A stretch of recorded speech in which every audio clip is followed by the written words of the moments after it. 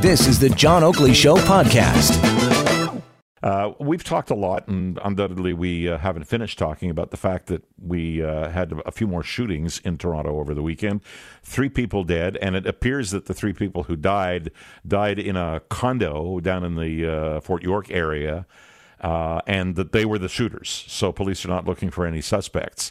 So I guess the bullets started flying in several directions, and the people who did the shooting appear to be the people who got shot, dead.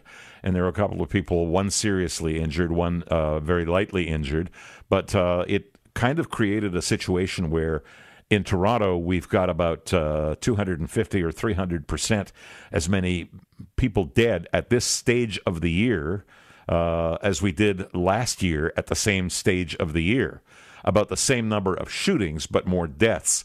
I don't want to talk to any great extent about that. I did a fair rant on it at the opening of the program, but I do want to talk about the segment that affects how we deal with home share or house share situations like Airbnb.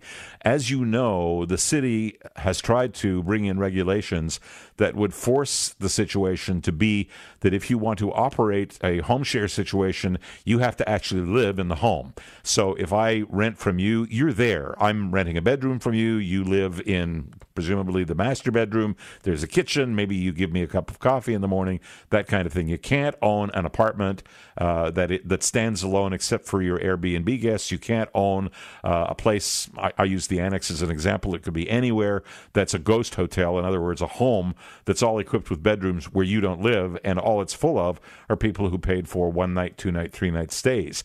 But that is in abeyance as the courts judge whether that's a good idea or not. I happen to think it's a great idea, but I have a guest who's going to join me right now who has an awful lot to say about it because Thorben Wieditz is spokesperson for Fair BNB, a coalition that advocates for Fair BNB rules. Welcome, sir. Thank you for having us.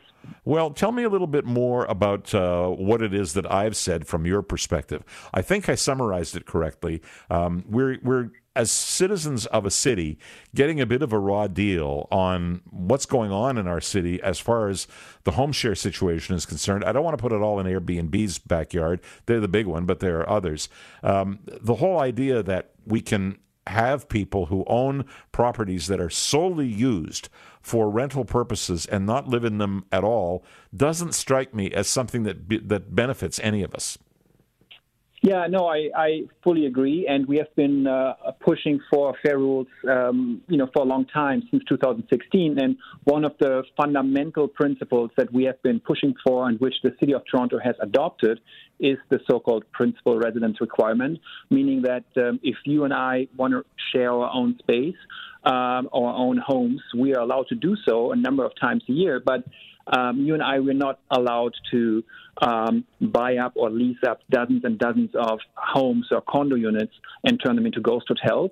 And I think that's a very fair line drawn into the sand because, we build, plan, and design our communities and our condo towers as residential homes, providing long-term accommodation to people. And we do know that land uses are there for a reason, and hotel use and residential use don't mix that well on such close quarters. So, I think there's a lot to be said for the fairness of these rules.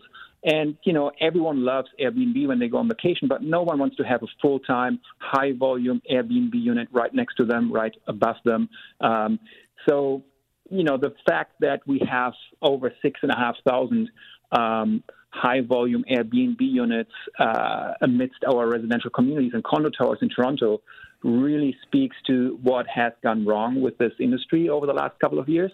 And, unfortunately, these, absentee landlord-led units also drive, a lot of nuisances, health and safety issues deeper into our residential fabrics. And, we see this every once in a while pop up in the media, like, these terrible events that unfolded in Toronto last week. Which brings to our attention the fact that Toronto has rules in place now. They're technically on the books, and there are thousands of hosts that are operating illegally in the city, and we need to come to grips with that. But, I live in a condo, and the rule is you don't get to do that in the condo that I live in, and I'm happy about that, and it's one of the reasons that I chose it. Other people live in condos where at some given point, boards were asked to pass on whether or not this was going to happen or not. And I believe that condo boards do have the power to say yay or nay. Do they have the power to withdraw if they've said yes? Can they say, we've changed our mind, we don't like what our property has become, and as of such and such date, this is stopping? Do they have the power to do that?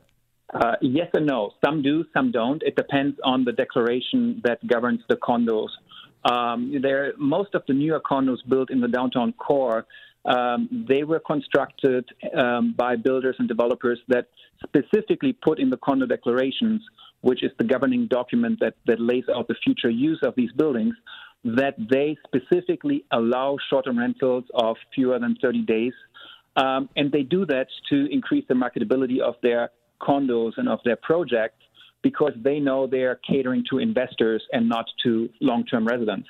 And in these cases, condo boards cannot overrule the language in the declaration unless they have a 90% majority of owners, which is virtually impossible given the way the condos are populated with, almost up to 50% renters. Isn't there something that can be done about that? I mean, if I were a guy who had bought a condo, maybe even it was my first investment in property, and either somebody didn't bring to my attention the fact that rule was in there or what it meant, or maybe it was something that was voted on after I made my purchase, and now I'm beset by coming home and finding people who I don't know in the halls all the time.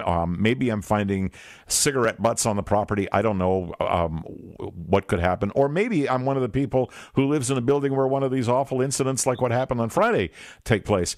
Can't I do something about it? Isn't there a citizen action group? You're a citizen action group. What kind of motion is there for changing those kinds of rules? What has been done is that the city has come up with rules, regulations, and bylaws that were just recently approved by the local planning and appeal tribunal. And these laws literally prohibit short-term rental use in the city of Toronto unless people are the principal residents in the properties that they rent out. And in a condo like the one on Queen's Wharf where this accident happened on Friday, this condo would not be able to allow short-term rental use, Airbnb use, anymore, because the city's rules trump condo board regulations. Yeah, so when are we getting judgment on that? And what chance is there that the judgment's going to be in favor of the owners? Judgment is done. We know the rules are in effect in the city of Toronto as of now. And, it's up to the city now to enforce the rules, and it's up to, to residents to call into the city, to call on 311, to call on their local councillors, to call Fair BNB Canada, to let them know that illegal short-term rental activities taking place in their condos. And it's up to the city to enforce it and to find those perpetrators and to, get Airbnb to remove illegal listings from their platform. Okay, what about ghost hotels? Are they now illegal technically? All illegal, yes. Like, the only thing that is legal now is people that own their own home and live in their home, renting out these places. But what's illegal now are ghost hotels, people that have bought up, leased up, or otherwise stockpiled dozens and dozens of condos for short-term rental purposes. This is illegal now in the city of Toronto, in any condo. And, if people are trapped in residential condominium buildings and they feel like they live in a ghost hotel, they should contact their local councillors. They should contact 311. They should contact Fair BNB Canada. And, then we have the ability to actually go after these ghost hotel operators. Well, I just had this great idea. The other day, Mayor Tory announced $6 million additional for the police to try to enforce more of the rules or the laws pertaining to guns. Maybe that $6 million should go to police funding to get people the hell out of apartments that they're not supposed to be in. Well, the city's rules have actually come up with the solution for that, and in that short-term rental activity, every property rented a night has to provide $1 to the city of Toronto, which is a cost recovery measure that can be used for enforcement. And, I think that's what we're going to see in the future, that the city's rules actually are sustainable in the sense that they are based on a cost recovery principle that charges a certain amount of tax to those short-term rentals every night that they're rented, and that money will be used for enforcement. Well, I certainly hope it works, Thorben, because at this point, if you've got the rules in your favor, we shouldn't be beset by any of this nonsense, and people should have what I guess one would describe as reasonable enjoyment of their property wherever they live. That's 100% right, and I hope that we'll be able to help people that live in these communities that have been transformed into ghost hotels over the years. Thorben Wieditz, thanks so much for taking the time. Thanks for having us. All right. Thorben is a spokesperson for Fair BNB, coalition that advocates for Fair BNB rules. And you know what? He surprised me. I didn't realize that was in force at this point, which means that technically that party the other night in the Queen's Wharf apartment that resulted in people being in a venue that became very dangerous and people dying in that venue, that wouldn't even have been possible because it was technically illegal. How are you going to enforce it now? I'm laughing. It's not a joke. But there is no such thing as a short-term rental in an owner-unoccupied property. And that's something for you to know. And if you see activity of that taking place, you've just been told by a guy who deals in this, call the authorities, call your counselor, drive them crazy, her crazy, whatever is necessary to make sure that they know that this is going on.